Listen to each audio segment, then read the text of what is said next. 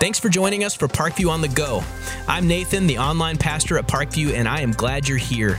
We're the kind of church where, regardless of your past or your story, you can take a step toward God.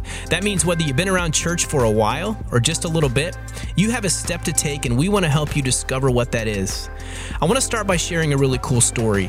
If you've been part of our community for any amount of time, you know that we love to be outrageously generous with our resources. And one of the ways we were able to do that just a couple weeks ago was to provide relief for 2,000 individuals in Texas who during the power outage needed water, food, blankets, lanterns, and cleaning supplies. I tell you that so you can see the widespread impact your generosity is having. So if you're a regular supporter of Parkview's ministry, thank you. We believe living generously is the best way to live. So if you'd like to start giving, visit parkviewchurch.com/give to set up a recurring gift. And before we get started, I want to let you know one more thing. Easter. Yes, Easter is right around the corner, and we're excited that we have the opportunity to meet both online and in person this year. Just like we did at Christmas time, if you're planning to attend an in-person gathering at one of our campuses, you'll need to reserve tickets. You can do that and find information about all of our service times at easter@parkview.com. Thanks again for being here today. Enjoy the service. Here we go.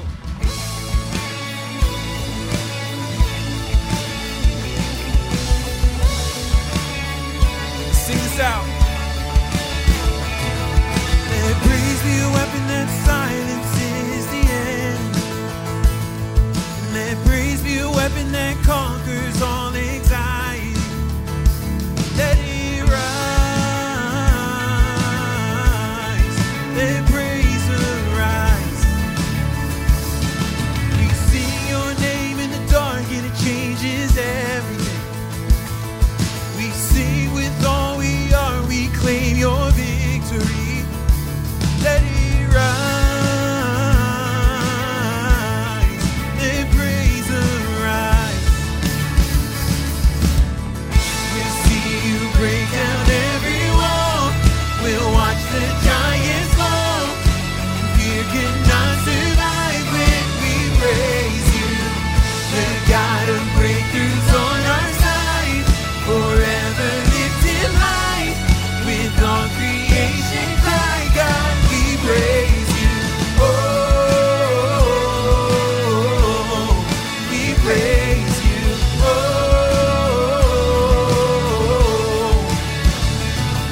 that may be the song that overcomes the rage.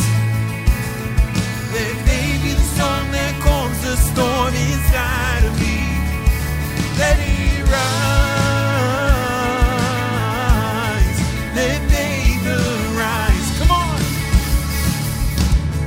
We'll see you break down every wall. We'll watch the giants fall. Fear cannot survive when we praise you. And God of breakthroughs on our side, forever lift him high. With all creation cry, God, we praise you. Oh, we praise you. Oh, this is what living looks like. This is what freedom feels like. This is what heaven sounds like. We praise you. We praise you. This is what living looks like. This is what freedom feels like. This is what heaven sounds like. We praise you. We praise you. This is what living looks like. This is what freedom feels like. This is what heaven sounds like. We praise you. We praise you. This is what living looks like. This is what freedom feels like. This is what heaven sounds like. We praise you. We praise. We'll see you break down every wall. We'll watch the giants fall. And fear cannot survive.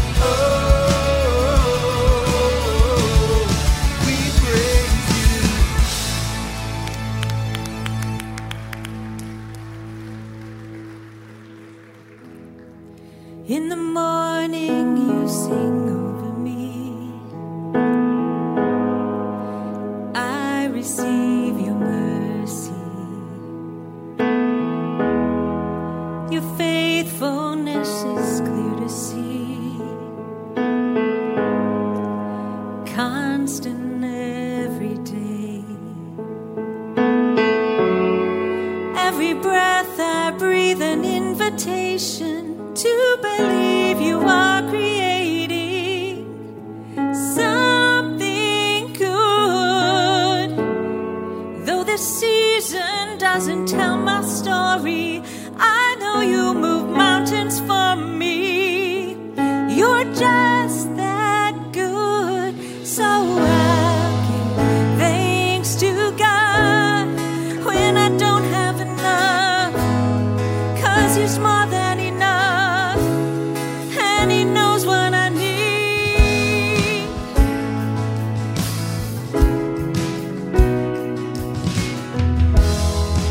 In the silence I choose to believe you're working in the waiting.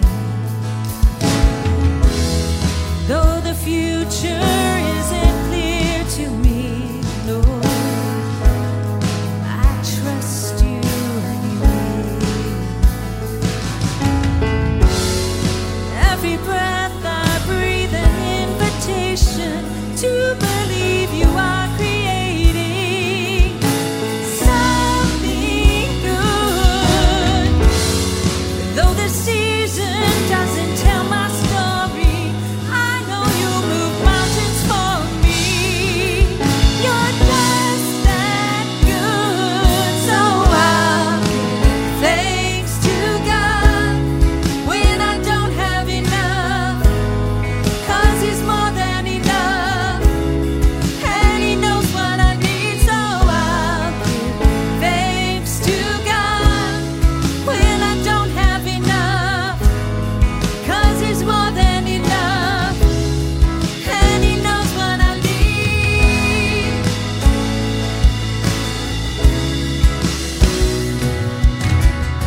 So why do I worry? Why do I worry? Why do I worry? God knows what I need. So why do I worry? Why do I worry? Oh, why do I worry? God knows what I need. So I thanks to God when I don't have enough, 'cause He's more than enough, and He knows what I need. So I'll give thanks to God when I don't have enough, 'cause He's more than enough, and He knows what I need.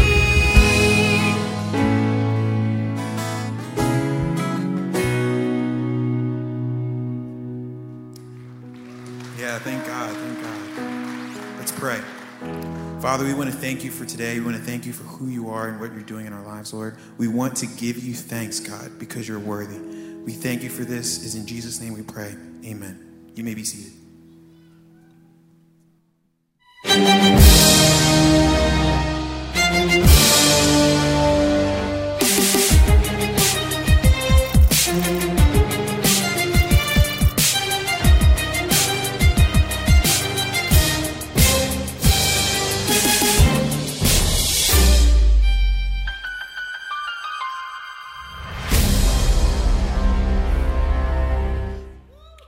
Hello, how we doing?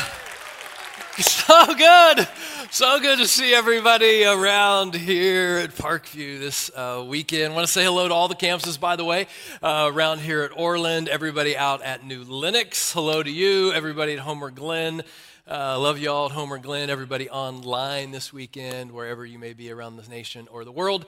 So glad that you're here, and it's just good to be together. And listen, I know I get to talk with so many of you and interact with you during the week, especially through different social platforms and things like that. And I know as we come into this weekend and we start to head into an Easter season in the coming weeks and month, we're coming to Easter, right? I know that lots of us come from different places. Some of us have had a really good week and things are going good, opening back up in the job and things like that, and it just felt like a good week. And there's others who, as we gather this weekend, have not had a great week. You know, there's some of you who come in here and it's been like, this has been a really hard week, and with family or somebody in the hospital or something with your job or something like that. And I just want you to know that I get that. And some of you come into the Easter season and you have lots of faith in God and trust in Him, and you're singing these songs out that we're singing just a moment ago, and you're just ready to be here. And then there's others of you who are still trying to go, I'm not sure if He's like enough for me like that. And you're still trying to investigate and have questions. So I just want you to know that I get that. That we're kind of all coming from different places as we gather here on a weekend like this and heading into Easter. And I just want to say I'm glad that we're together. And wherever we are in our journey, that we can continue to grow and study together. We're entering this brand new series this week called Famous Last Words. And in this series, we're looking at the last words of Jesus on the cross. There were 7 different things that Jesus said from the cross, different phrases and words that lead us up to Easter and the resurrection. And we're going to get to that in coming weeks. But in order to get to that exciting time of Easter, we also have to endure some of the cross and crucifixion and some of the things that He said. And so today, I want you to know, as we start this series, as we enter into the study of Jesus, some of Jesus' last words, I want you just to have the context. And that is that Jesus, at this point that we're going to study this weekend, has been on the cross for about 6 hours.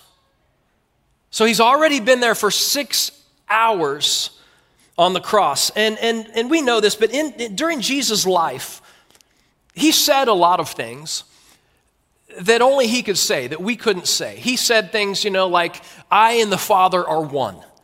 Or if you've seen me, you've seen the Father. We can't say that. And He says things like, take your mat and walk. Or He even says things like we're going to study, like, forgive them for they don't know what they're doing. Or He says, it is finished. Those are all kinds of things that none of us can say. But here's what's amazing about this weekend. The first thing we're getting ready to study, 6 hours into Jesus on the cross, He says something that we all say. We say this all the time. Here's what Jesus says that we're going to study. I am thirsty. I'm thirsty. He's been on the cross 6 hours, and He's thirsty. And this is just kind of amazing to me as I think about it, because I'm thinking, Jesus is thirsty? I mean, just earlier, He has said He's living water. So water is thirsty? How does water need a drink? He's God in the flesh. He's living water. How can He be parched? He's the same one who, spoke condensation into the clouds, and yet He's thirsty. How does that happen? And I just start thinking about the humanity of that and how we all say that. I mean, I understand how I get thirsty. Anybody else get thirsty? I get thirsty all the time. I just need you to know this. I've been out to eat with some of you around Parkview, but if you go out to eat with me, just future warning, I get thirsty. Okay, if you're wait staff at like one of the restaurants that we come to, you're going to work. And I love you, waitstaff. God bless you. And I'm going to be generous to you. I'm not rude to you. I'm not even really picky about what I eat, but I'm going to need refills. Whether it's Coke or Pepsi or water, just keep them coming. Okay? I get thirsty. I do. When I'm at the gym, when I'm working out, which is rare. To be honest, especially the last year, it's kind of been a break, right? I'm taking a break. I'm taking a COVID break from the gym. Anyway, I spend as much time putting water in my hydro flask as I do on the machines. I think I'm thirsty again.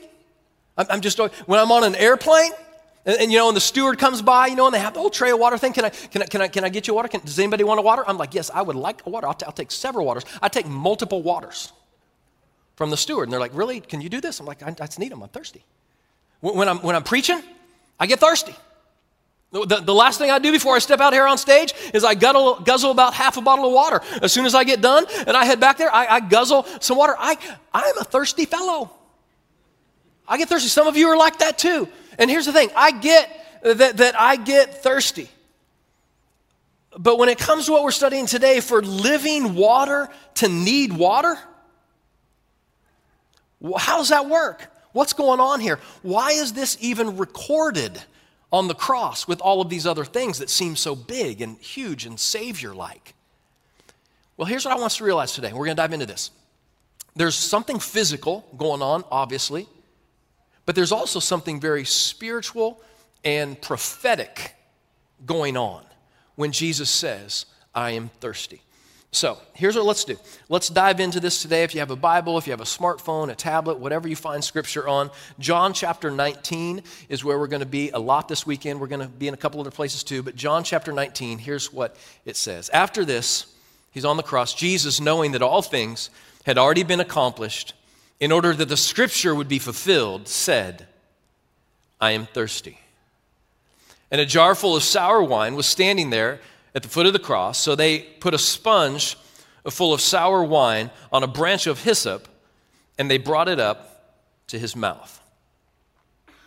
So he's been there, he's on the cross, he says he's thirsty, and here's the interesting thing about this. Some of you who've studied the Bible some or remember some things from the Bible, earlier when Jesus was on the cross, he'd been through all this torture and all these things. I'm sure he was thirsty, and they offered him something to drink earlier on the cross.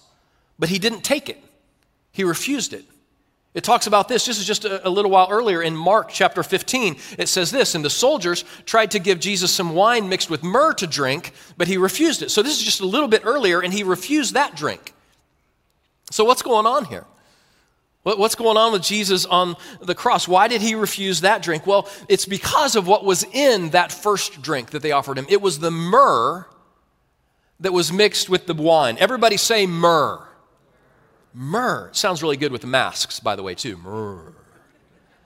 It was the myrrh mixed with the wine, right? And what myrrh was kind of like a narcotic. Myrrh was like a painkiller. You remember when Jesus was born? And the wise men came and they brought him the gifts, and they brought him gold and frankincense and what? Myrrh. So these represented and prophesied what Jesus was going to be. He was going to be a king, he was going to be a priest, and then the myrrh was prophesying that he was going to die. Myrrh is something you gave to people who were dying. There was no Advil. How many of you know there wasn't any Advil? No Vicodin, no Oxycontin in Jesus' day. So what they would do is they would mix myrrh with wine, and then they would give that to people who were in pain. And so why would these Roman executioners, these people with Jesus on the cross, remember we're looking at his last words, the last moments of his life, why would they try and give him this drug to drink, this myrrh to drink? Well, I assure you it wasn't because of their humanitarian, hearts. It wasn't just, oh, we're so kind. The real reason that they gave him this first drink, again, that he refused, even though I'm sure he was thirsty, the reason he refused it is because, again, what was in the drink. And the reason they gave it to him, or wanted to give it to him, is because crucifixion was excruciating. It was a terrible way to die. And it oftentimes took people hours and hours and hours to die on the cross. Sometimes it took days. There are some people who hung on the cross and they finally just gave out and they suffocated. It took days for them to die. And here's the thing. The people, the guards who were standing around with those criminals on the cross, they had to stay there until the person died. They had to guard them. So these guys, the people guarding, they really didn't want to sit around for hours and hours and hours and hear somebody in agony and hear somebody screaming and that sort of thing. So what do? They offer him a drug to drink to take away some of the pain, to help knock that down. And so they wouldn't hear his suffering and his screaming. And so Jesus refuses it. Why? Because he is committed to feeling our pain and the humanity. We talk about oftentimes how Jesus knows and experienced and has felt what we feel. This is part of that. Understanding what we go through, every ounce of physical and emotional pain that we go to, he can relate to us. So he refuses the drink that has the myrrh in it. But then in his final moments of life, he says that I am thirsty. And so what happens when he says that? several things I want us to see that happen when he says, I am thirsty. If you're taking notes, here's the first thing that I am thirsty should mean to us. It showed that Jesus is truly human. That's why he thirsts. Human beings thirst. Do you realize? I hadn't even really realized this until I started really digging into this again and afresh the last few weeks. This is the only place that Jesus even comments on his pain and his anguish of all of this. He's been tortured. He's been beaten. He's had a crown of thorns crushed down on his skull. It says that they spit on him. The Bible says that they plucked out his beard. He's been whipped over and over and over with this thing called the cat of nine tails dozens of times. And so he already has hundreds of lashes across his back before he ever even goes to the cross. But this is the first we're hearing of his pain, of his anguish, that he is thirsty. He probably hasn't slept in like 24 hours. He probably hasn't had anything to drink for at least 12 or 24 hours with everything he's been through with the trial and the persecution and all that kind of stuff. He's dehydrated, he's tired, he's exhausted, he's thirsty, he's human. He's human. And the reason I bring this up to us this weekend at Parkview, all around our city, at all of our campuses, is because there are people, certainly in our world, who don't believe that Jesus actually was really human, that he didn't feel our pain, that he wasn't God in the flesh and human. In fact, there are major religions of the world. And I'm not going to take time to go into all of them this weekend, because this is not a comparative religion message, but just trust me on this, and you can go look at this. Look at some of the major other religions of the world. Many of these other religions don't believe that Jesus actually died on the cross. They believe on the cross he was transferred with someone else and someone else died. Jesus didn't really die, or he endured the cross. He wasn't really human and died. Many world religions would say that. And here's what I want to say to us. That takes away from what God did and what God became from us. And it's just as out of bounds to deny his humanity as it is his deity and divinity. Yes, this is God who created, the snow and the rain and the oceans and the icebergs. This is God who invented H2O. But yet now, he's thirsty. He could have done a miracle, caused it to rain to quench his thirst. But instead, the Bible says that he became like us. He became a man and became obedient to death, even death on a cross. Maybe one of the best descriptions of this is in the book of Philippians in the Bible. Check this out.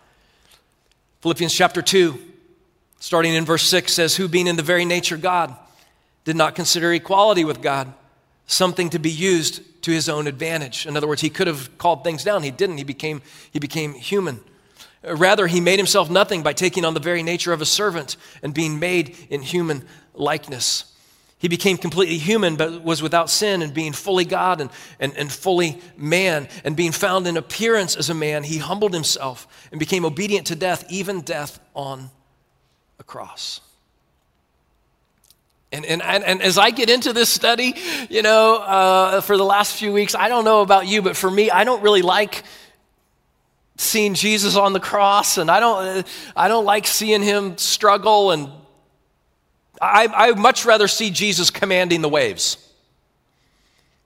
or the wind or healing people. But it's so important, I think, Parkview, we don't do this very often. There's not a lot of weekends around here that we do this. But I think it's very important for us as followers of Jesus to realize and really metabolize that he became like us.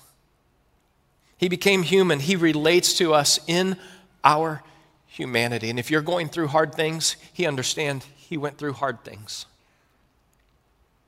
If you're going through some pain in your life, he's been through some pain in his life. And he didn't sidestep it. It shows us that he's truly human. And then another thing we can learn that takes us beyond the physical into the spiritual is this. Again, if you're taking notes, another thing this shows us is it shows us that Jesus was the promised Savior. When he says, "I am thirsty," It shows he's the promised Savior. Again, we've read this already in John, but it says, in order that Scripture would be fulfilled, Jesus said, I am thirsty. So what's that about? I mean, for me and you, right? If we're working out, if we're being beaten or something, we would just be like, no, I'm thirsty. But it's prefaced by saying, so that Scripture would be fulfilled, Jesus said, I am thirsty. So there's more to it than just the human side of being thirsty. What's going on here? Well, here's the thing. For several thousand years, in the Old Testament of the Bible, the first part of your Bible, this is the Old Testament part of your Bible there at the beginning, God had been telling people, I'm going to send a Savior. I'm going to send a Messiah.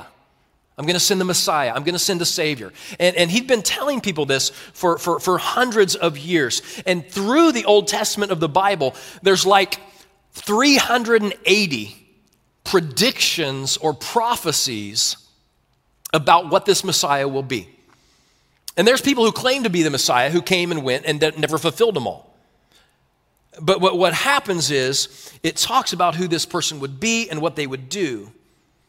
And that's why Jesus says some of the things he says. For instance, in the Bible, in the Old Testament, some of these different predictions and prophecies, I don't have all 380 of them here. That would be like the whole series. That's all we would do every week forever. There's a lot of them. But here's just a few of the predictions about the Messiah. One is that the Messiah would be born in Bethlehem. That's predicted centuries earlier in the Old Testament, and Jesus was, right? They said that's what happened with Messiah. It is predicted that the Messiah will be taken to Egypt as a young kid, as a baby, and Jesus was.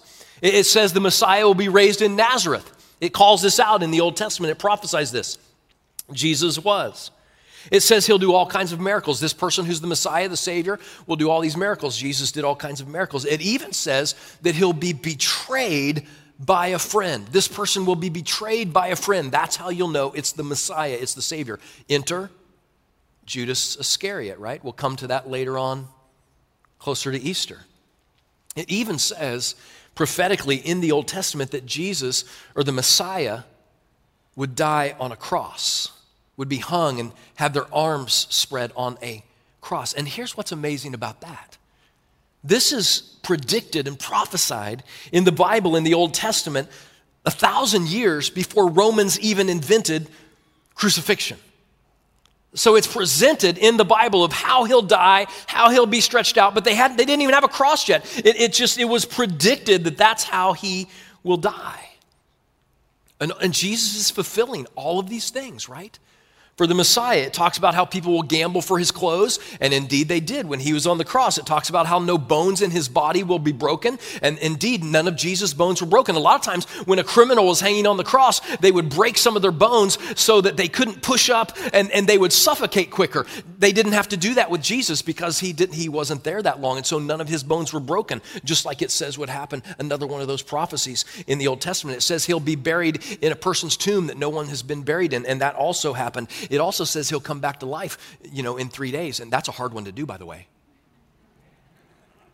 And yet he did it. And yet he did it. And so at this point, understand Jesus, again, is around 6 hours or so on the cross. And he's meeting all of these things, it says, so that the scripture would be fulfilled, he said. And there were still a few things left to be fulfilled. And that's why he also says, I'm thirsty. So that he could fulfill some of those. Check this out in the Bible in Psalm chapter 69. This goes way back into the Old Testament of the Bible. This is written by David centuries ago. Psalm chapter 69 is known as a messianic psalm, meaning it's written by David, but it's pointing to the Messiah. What will happen when this person actually comes. And it says centuries earlier, they offer me sour wine for my thirst. Remember what happens with Jesus, and we've been reading in John 19? He says, I am thirsty. What do? They take the hyssop branch, and remember what it says? John 19, we already read this earlier. So they put a sponge full of the sour wine that was sitting right there on a branch of hyssop, and they brought it up to his mouth. And so I just want us to be able to continue to get into our heads. The book of Psalm and the book of John are separated by centuries. They're centuries apart. And yet they're both prophesying and talking about this same person, the Messiah, that will come and give his life for us. And that's what Jesus does. When he says, I am thirsty, it again fulfills another prophecy of bringing the sour wine to him that they talked about. And so Jesus is fulfilling through all of these things we're studying today and we're going to study over the next few weeks. He's fulfilling prophecy after prophecy after prophecy after prophecy. All 380 prophecies, in fact, in one person. And it shows, him saying, I am thirsty, shows that indeed he is the Savior. He's the promised Messiah. And then there's one other thing. There's probably many, but there's one other thing that has been on my heart and I've been thinking about when Jesus says, I am thirsty. And I want us to consider it today. But before we consider this last thing, or you write it down in your notes or your Bible or your smartphone or whatever, I want us to pause for just a moment and I want us to pray. And I know that may sound a little bit strange because, a lot of times you're thinking, okay, Todd, we're going to pray right now. Does it mean we're done? No, I mean, because a lot of times we'll pray at the beginning, a lot of times, we'll usually pray at the end, but here we are like 2/3 of the way through the message and we're going to pray. You're going to pause right now and pray? Yeah, I'm going to pause right now and pray. Well, why are we going to do that? Here's why. It's because there's a big difference between information and transformation in our lives. And all of the things that we've been studying over the last 20 or so minutes here have been incredible and true information about Jesus and him being persecuted and his beard being plucked out and being struck with the cat o' nine tails and being offered the myrrh mixed with wine to drink. These are all incredible, true things, great information for us. But only when we take that information and accept it into our lives does it become transformation. Amen? What I'm saying is there's a lot of people around Chicagoland, a lot of us around our campuses, and we know a lot about God. We know a lot about the Bible. We know a lot about Jesus. We have the information. But it does not necessarily become transformation in our lives, even though we know it, because we haven't accepted it and metabolized it and lived it out. And so I want to just pause right now and pray that as we look at this last little thing that Jesus did for us, that it would be transformational, not just information. Can we do that? If you're comfortable, bow your head. God, right now, I just ask that you would continue to help our hearts, our minds, our spirits, as we study. God, I trust every single week that while we're studying and while I'm talking that you're working. And God, I thank you for the things that we can study so far, the incredible event and history and truth. And God, I also pray that in the next few moments you will help us be transformed as we move from just information to belief and acceptance in our lives. It's in God's Son, Jesus' name we pray. Amen. One more thing if you're taking notes. When Jesus said, I am thirsty on the cross, here's one more thing it did. It showed his love for us. It really did. In so many ways. You know this verse in Romans. God demonstrated his own love for us in that while we were still sinners, Christ died for us. While we were still doing our own thing, while we were still keeping him at arm's length, he went ahead and died for us so that we could be set free. One of the big things I want us to realize from this study today is this idea that only the one who hung on the cross and said, I am thirsty, can take away your thirst. Only Jesus saying, I am thirsty, can actually take away our thirst. It's true. You know, when my kids were little, I think about when they were 5, 6 years old, 5 years old and 3 years old, Ruby and Cole.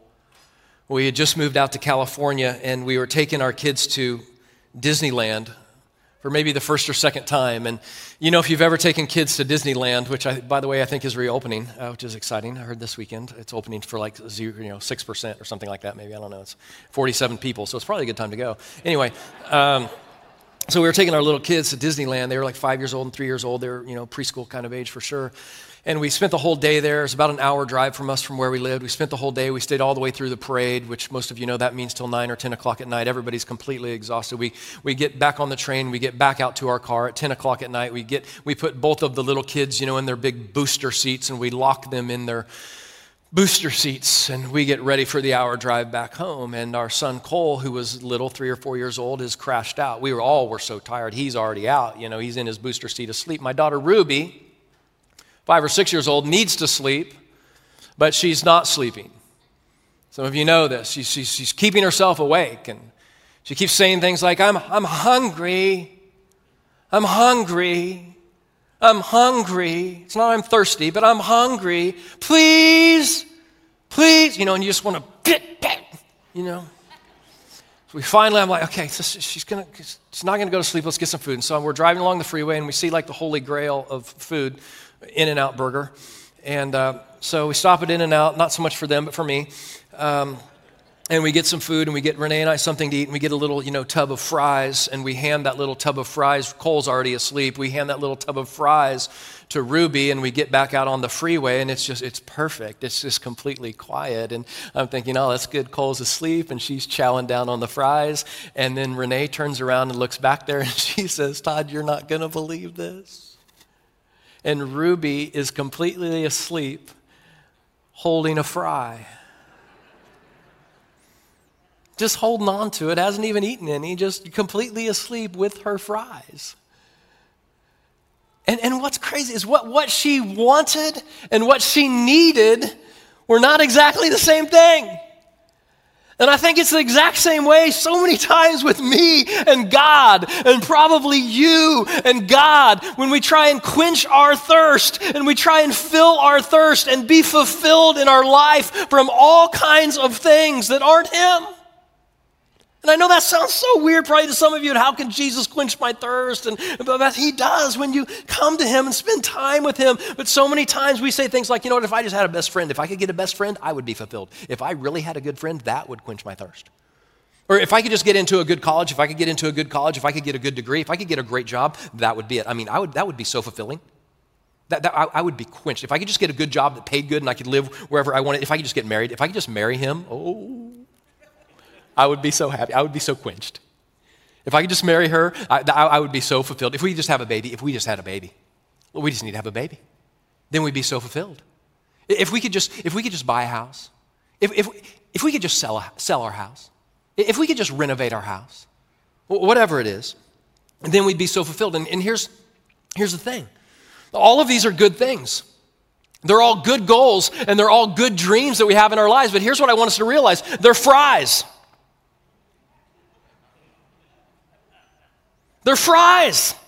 They're going to get cold. They're not going to satisfy very long. Not going to taste good after a while oftentimes. These temporary things that I myself, and I'm sure so many of you, try and satisfy our lives with, they don't quench our thirst very long. There's only one person who can really bring that peace and quench that thirst and bring that fulfillment in our lives, and that's Jesus. Everything else is just kind of fries. There's this place in the Bible in the book of John. I'm going to wrap it up with this. In the book of John chapter 7, we've been studying in John chapter 19, but if you go a little bit more to the left, in John chapter 7, there's this place where Jesus is a little bit earlier in his ministry, and he's at this thing called the Festival of the Tabernacle, or the Festival of the Shelters, and that's probably what it says in your Bible. But what it is, it's one of the big 3 festivals for Jewish people that they celebrated every year. So it's this big, huge event that's going on for the Jewish people. It's the last of the three. And I want you to see what Jesus does in John chapter 7. Take a look at this. It's the last day, or the climax of the festival. This is when it's all going down. And Jesus stood and he shouted to the crowds, "Anyone who is thirsty may come to me." He doesn't just pull a few people around and say, "Okay, hey, guys, gather around. If you're feeling thirsty, if you're feeling unfulfilled, you can come to me." No, he shouts out, hey, if you're thirsty, this is long before he says it on the cross, you can come to me. And I feel like today, as we're here this weekend, there's no doubt that Jesus is calling out and saying, "Hey, are you thirsty spiritually? Are you searching? Are you wondering about God? Are you thirsty emotionally? Are you thirsty relationally? Are you kind of bored with life a little bit? Are you a little bit frustrated with life?" And let me ask you this. Don't raise your hand. Don't smile. Don't amen. But do you ever think, man, there's got to be more. There's got to be more to this life. If you feel that way at all, Jesus says, "Come to me. Come to me." He goes on in verse 38. He says, "Anyone who believes in me," that's the transformation part. Not just knows about me. "Anyone who believes in me may come and drink. For the scripture declares that rivers of flowing water will flow from his heart." Jesus says, "Anyone who believes in me." And so I would just say again, as we here this weekend, do you ever feel kind of bored or numb with life? Do you ever feel unsatisfied? Are you at a place right now in life where you're just kind of feeling unsatisfied? Some anxiety towards it? You know what? There's a word for that. You're thirsty. And we all get thirsty. Getting thirsty is a human thing. And we can quench some of our temporary thirsts with temporary things. But those deep down thirsts that really stick in our souls, those can only be quenched by Jesus. And so the one who hung on the cross and said, "I am thirsty," is really the only one who can quench your thirst. Everything else is a bunch of fries. And so here's the way we're going to wrap up today. We're going to have the band share a song with us that talks about Jesus' love and sacrifice and how it's a game changer for us. But before they sing the song for us and we get to absorb it, before they do that, we're going to have just a minute or 90 seconds of just quiet, just a little bit of music.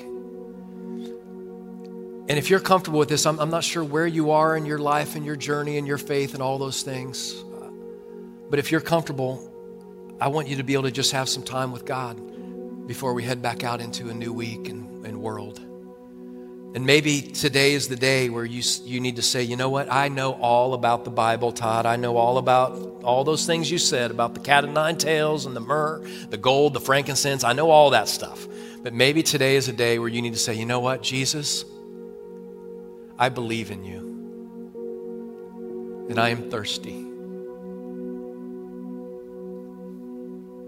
Would you come and fill me up in a way that all these other things haven't?" I'm going to give you just a moment for that. And then the band's going to lead us and share this song with us. So just, if you feel comfortable closing your eyes, have that time with God. I believe in you. I don't even know what it means, but I'm thirsty. Jesus, help fill me up.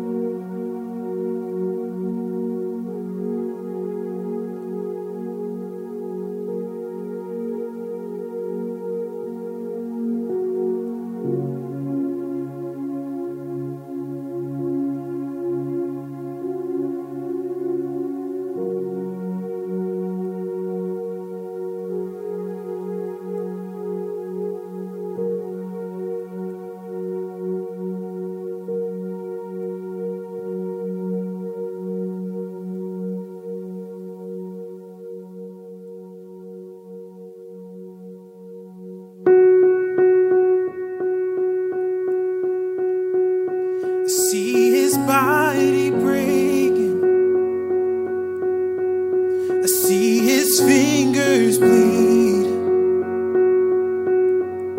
I see the darkness tremble at the ground below his feet.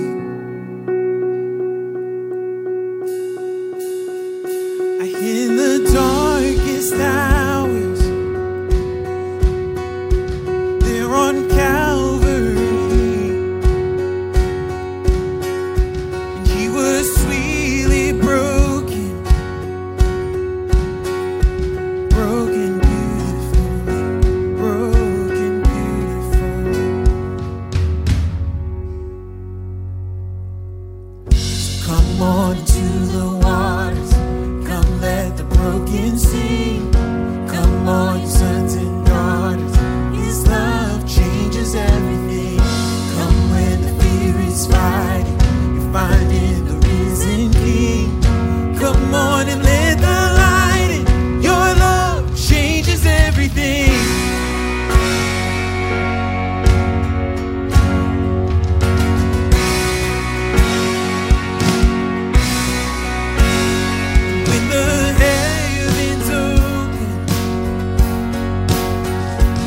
All the sins of men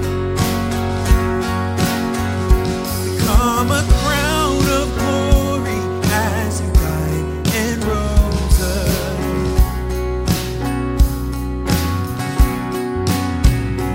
In the darkest hours, and in the valley low, and I will fear no.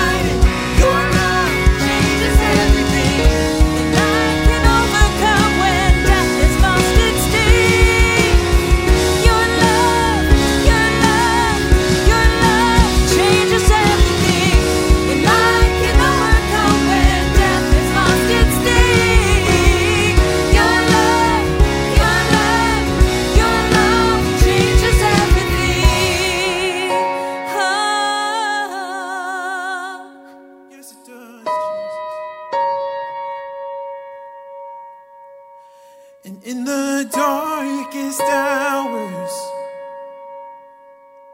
and in the valley low, and I will fear no evil, 'cause you'll never let me go. You'll never let me go.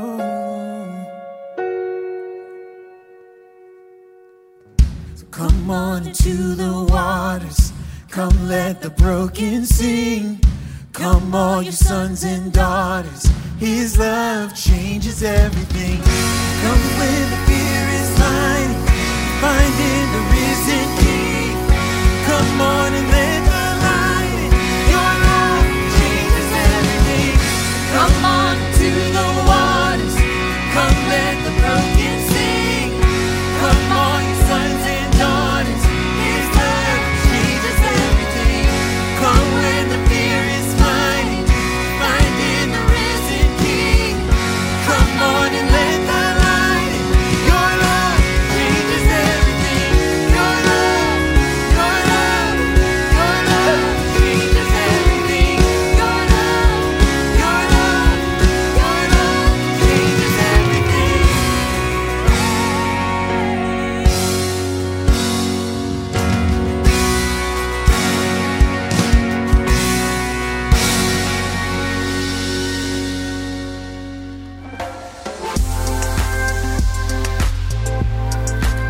If you made a decision today to take a step toward God, that is awesome. We'd love to know about it and help you continue to grow. Visit parkviewchurch.com/nextsteps. That's parkviewchurch.com/nextsteps and fill out the short next steps form. That's the easiest way for you to let us know where you feel God is leading you. Now, may the Lord bless you and keep you. May he make his face shine upon you and be gracious to you. May the Lord turn his eyes toward you and give you his peace. See you next time.